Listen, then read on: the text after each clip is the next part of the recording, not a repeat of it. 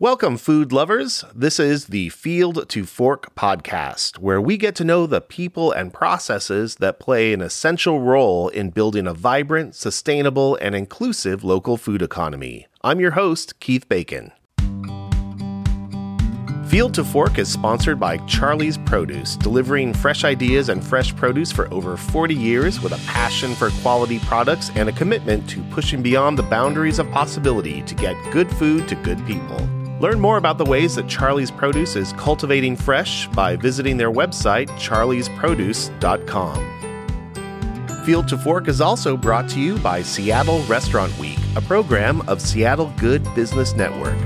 This biannual dining promotion is a unique opportunity to support Greater Seattle's culinary community, celebrating diversity, resilience, and fantastic food with over 200 participating restaurants.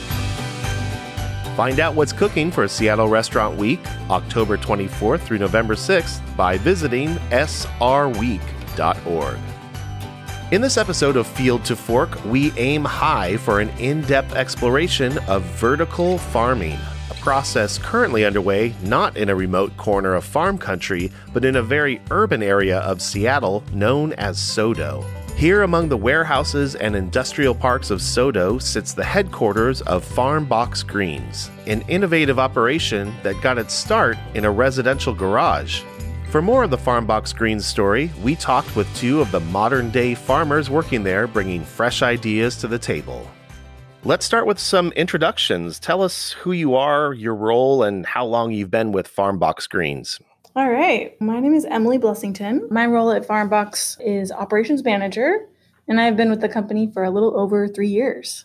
And my name is Ryan Rodero. I am currently the production manager, and I've been with FarmBox and Charlie's for a little over 2 years. And so what's the history of FarmBox? How and where did it start? It starts with Dan Albert and his wife, Lindsay, in 2012, and they started the company in a small office space in Georgetown, and then they moved the operation to their garage in their West Seattle home. They did everything from going to their local farmers markets to cold calling chefs, asking if they'd like to try their samples, and they made connections with individuals in the Seattle area, and that's led us to where we are now. I remember when they used to be at the West Seattle Farmers Market because I live right by there and go there all the time. And they've come a long way.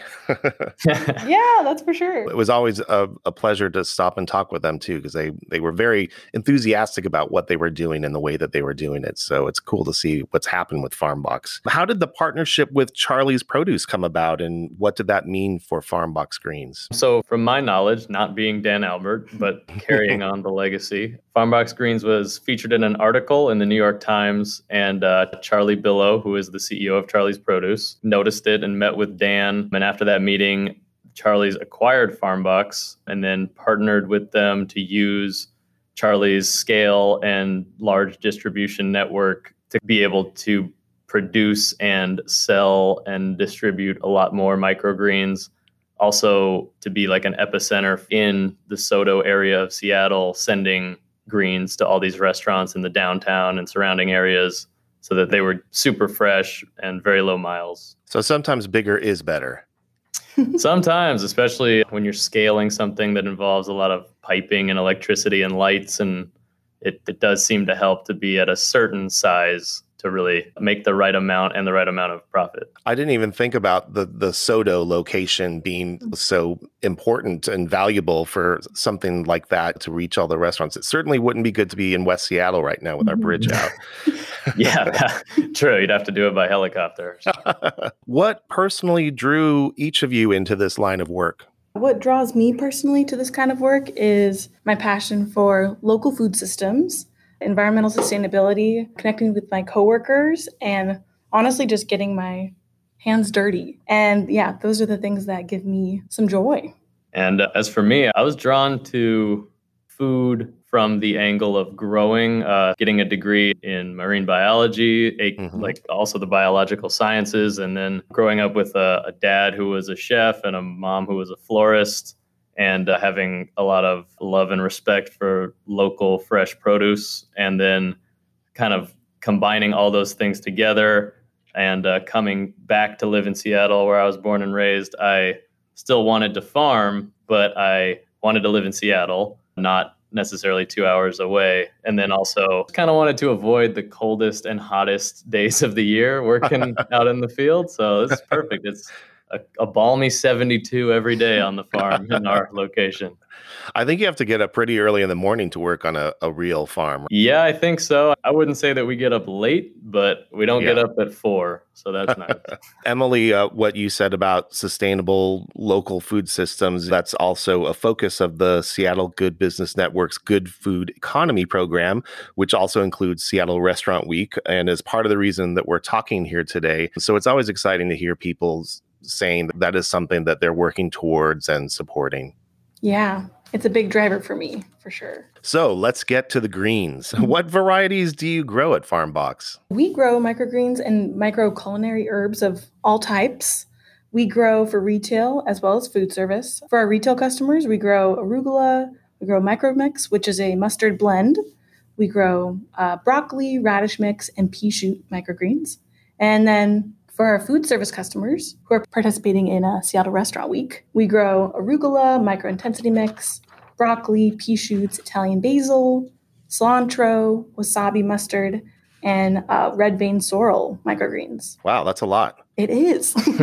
So do you have different seasons for growing different greens? How do you decide what's on the farm and what's going out to people? Yeah, we do have somewhat different seasons. We have definitely our base, the micro mix that we're always doing, and certain other things that we don't really change from. But we do have other things that we'll bring in seasonally. We have had definitely an interesting last couple of years with COVID and how that affected restaurants who are, again, our main customers. With that downtime, we also had a lot more room on the farm to experiment and try new things. So we tried doing popcorn shoots. It's a very nice look on the plate. It's nice and straight and bright yellow, which is not a thing you often get on food. And that one was an interesting one to grow. You have to grow it in the dark to keep it yellow and sweet instead of turning into like a grass. So that was very fun and a bit labor intensive, but it was cool to do. We also tried some nasturtium shoots. We did fennel microgreens for Mother's Day. So we try to think about what matches the season a bit. And as we're moving into a season, we try to predict a month out. Okay, like now as we transition into September, coming into fall, that would be the time to think about the corn shoots again. Although, again, it was quite labor intensive, so I don't know if we're going to go back there. But then when we go into spring again, we trialed some borage microgreens. We did nasturtiums, which would be nice, fennel, marigold that adds a different flavor. So we try these things and think about the dishes that people are going to feature and all of that. We control our climate and environment, but we're thinking about everybody else who is at the whim of Mother Nature and try to match them. So you want to be in season, even though you don't have to be. At the time when you might be planting nasturtiums, so are we. It's just we're not planting them outside. Yeah. Your spreadsheet game must be very strong. Oh, yes. The Excel skills have grown. I'm curious also about the popcorn greens. Did it taste like popcorn, or how did that turn out after that experiment? So it doesn't taste like popcorn. It tastes like the sweetest part of a kernel of corn. So the shoot will have a bright yellow sort of grass-like leaf, and then it will have the whitish base that is coming out of the kernel. That'll be super saccharine sweet. Wow. Yeah, so it's a very interesting flavor combo, and again, like the look is so good for chefs putting it on a plate. That sounds cool. Describe this particular method of growing that happens at FarmBox Greens. What's involved with that? At FarmBox Greens, we use vertical farming techniques, I should say, in combination with resource-efficient hydroponics to grow our microgreens. So inside the farm, we create a controlled environment by monitoring things like the air temperature, the carbon dioxide levels, the water temperature, humidity, and air circulation in order to provide the optimum environment for our crops to grow. So this process creates a consistent product year-round in less time than it would be needed if we were growing them outdoors. All the crops get the same nutrient and light regimen, but we do change how long the germination and grow period is depending on the crop. We harvest 5 days a week now, and we plant every day. And we also have moved the germinated crops onto the system daily, and we hand water the germinating crops that we keep under cover until they are ready to go onto the system. Mm-hmm. So that is our whole way to grow. That's amazing. It sounds like a biodome situation. Maybe I should run over there if something goes horribly wrong. Yeah, if you think we're not running over here first. Yeah. You'll let me in, right? Of course, Yeah. of course. Plenty of popcorn shoots. What are some of the advantages of vertical farming and hydroponics? We can grow the same thing day after day throughout the whole year. They also grow faster because they are on lights 24/7 when they're on the system instead of 12 hours. They're also in a warmer environment than they would be if they were outside in Seattle most of the time. And they're getting nutrient water. So they're growing about as fast as you could make them grow. It's also definitely more efficient with water usage. We cycle our water. If you were to follow one water droplet, it would land onto a tray, run down, run back into our basin, run into what we call the dirty tank. And then that will go through an ozone cleaning system, run through a sand filter, back into the clean tank, and then back to the plants. And so in that way, we're able to hold on to a lot of our water through multiple use passes through the plants. And it's not to knock traditional farmers that need to water the ground, but that water evaporates, goes elsewhere, goes into weeds and other things. We don't have any weeds. The loss to evaporation is very minimal. And so very efficient on that front. And then also, like we were talking about earlier, in terms of doing it specifically here, we can get stuff out the same day and it doesn't have to travel very far, as opposed to a place that is an ideal location for farming, but is pretty far away from all of your buyers. So we try to really reduce the food miles. And there is a little bit less, from having done both kinds of farming, definitely a little bit less physical exertion on a typical day than compared to breaking up ground and pulling root vegetables. We are lifting little trays and then cutting with scissors and then filling 4-ounce packages. A more delicate approach to farming. More delicate. Yeah. And what are some of the unique challenges of vertical farming? In our experience, sometimes we will run into air circulation or disease issues. Like Ryan said, we do recycle our water, and if there is any sort of disease or contaminant, it can quickly spread if we don't get it under control. However, the good thing about growing microgreens is they have a relatively short lifespan, so it's easy to isolate any variable and then figure out how to fix the issue quickly. Yeah, there's no rain, no sunshine, no natural nutrients. So anything that we don't put in, or, we are the main kind of mama birds. Yeah, and we need to maintain the plants or else they won't get what they need. So that's a unique challenge. It's so fascinating. You're in control of everything, but that also means it's all on you to make it work.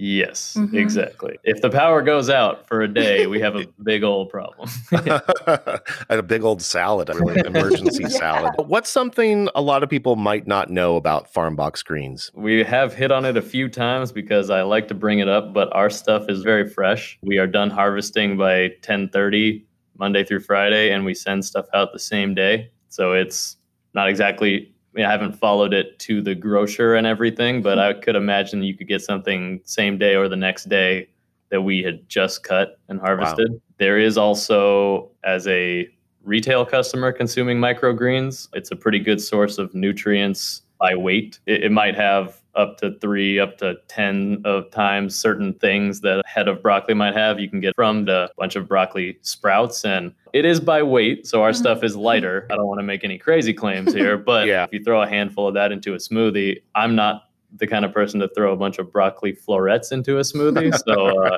it can help. For someone like me that needs to get their nutrients any way they can, it's nice to have it in a tasty little form.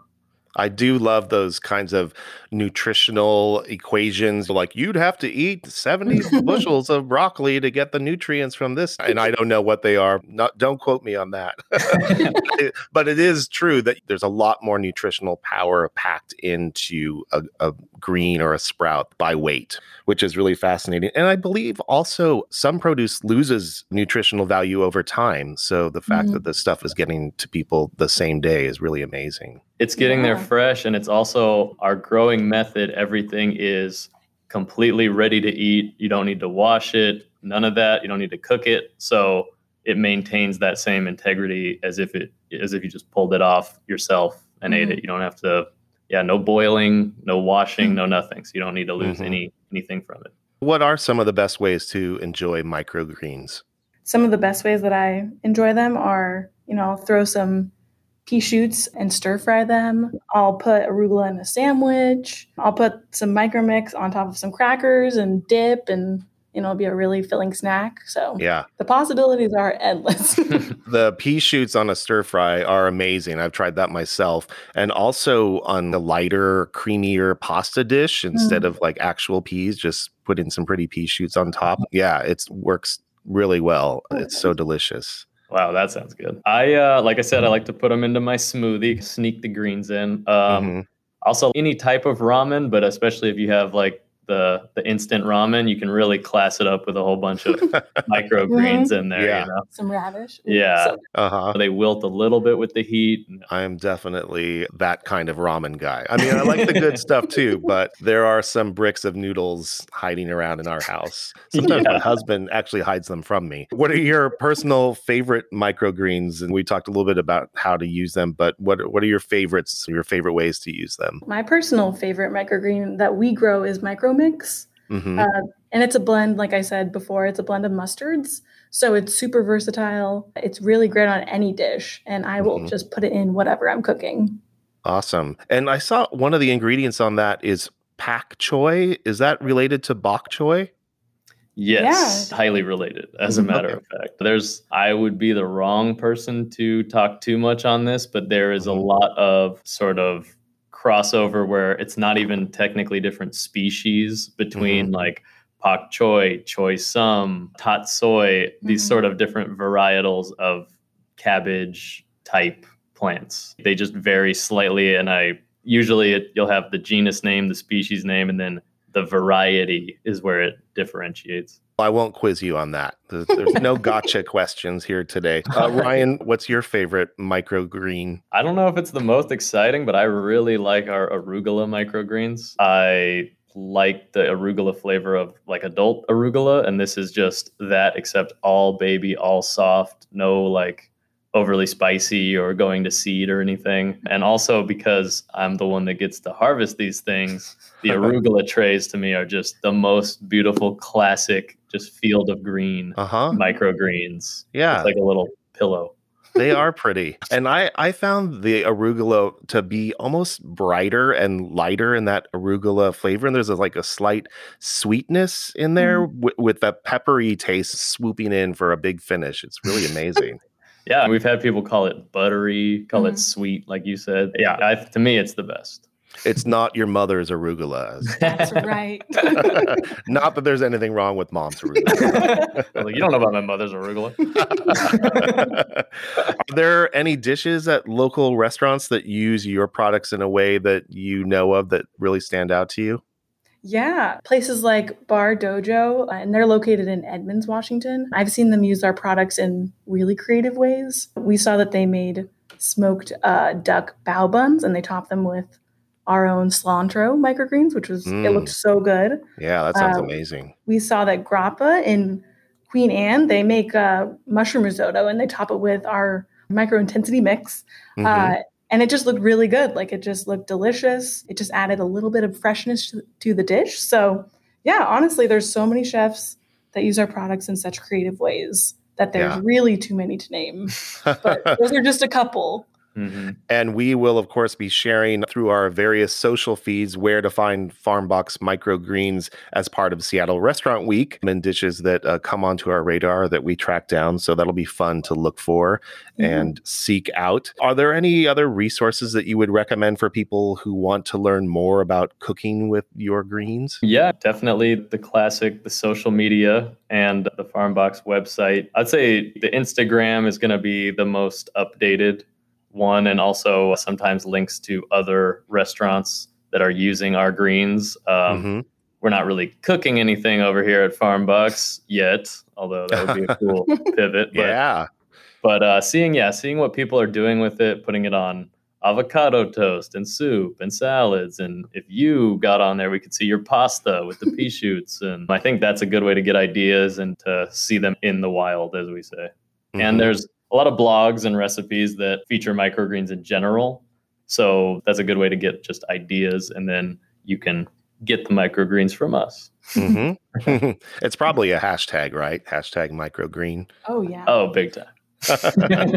And beyond watching for appearances in Seattle Restaurant Week, where can regular people like me find Farmbox Greens produce? People can purchase our microgreens at various retail locations across Washington. Then that includes Metropolitan Market, QFC, Uwajimaya, and so many more. And in addition, if you are a chef in the Pacific Northwest, you can contact your local Charlie's Produce sales rep, and they can provide more information on what's available and what we've got in store. Mm-hmm. Awesome. I can't wait to track down some Farmbox Greens as part of Seattle Restaurant Week and beyond. Thank you, Ryan and Emily, both for sharing your time and insights with us today. No, absolutely. Our pleasure. Thank you, Keith. Farmbox Greens will be featured as part of Seattle Restaurant Week at Bar Dojo in Edmonds on dishes including yakitori chicken, salmon katsuzuke, and braised short ribs. We'll be talking with Bar Dojo chef de cuisine Luis Brambilla in an upcoming episode of Field to Fork. And also keep your eyes and ears peeled for a special mini episode of Field to Fork podcast about other places to find Farmbox Greens during Seattle Restaurant Week, October 24th through November 6th. And of course, be sure to follow Charlie's Produce and Seattle Restaurant Week on Facebook, Twitter, and Instagram for more updates. Thanks again to Emily and Ryan for sharing the story of Farmbox Greens with us. For more information on their Northwest-grown, sustainably harvested microgreens, visit farmboxgreens.com. That's it for this episode of Field to Fork. If you like what you heard, please leave us a review on whatever podcast platform you're listening on, and be sure to share our show with your friends.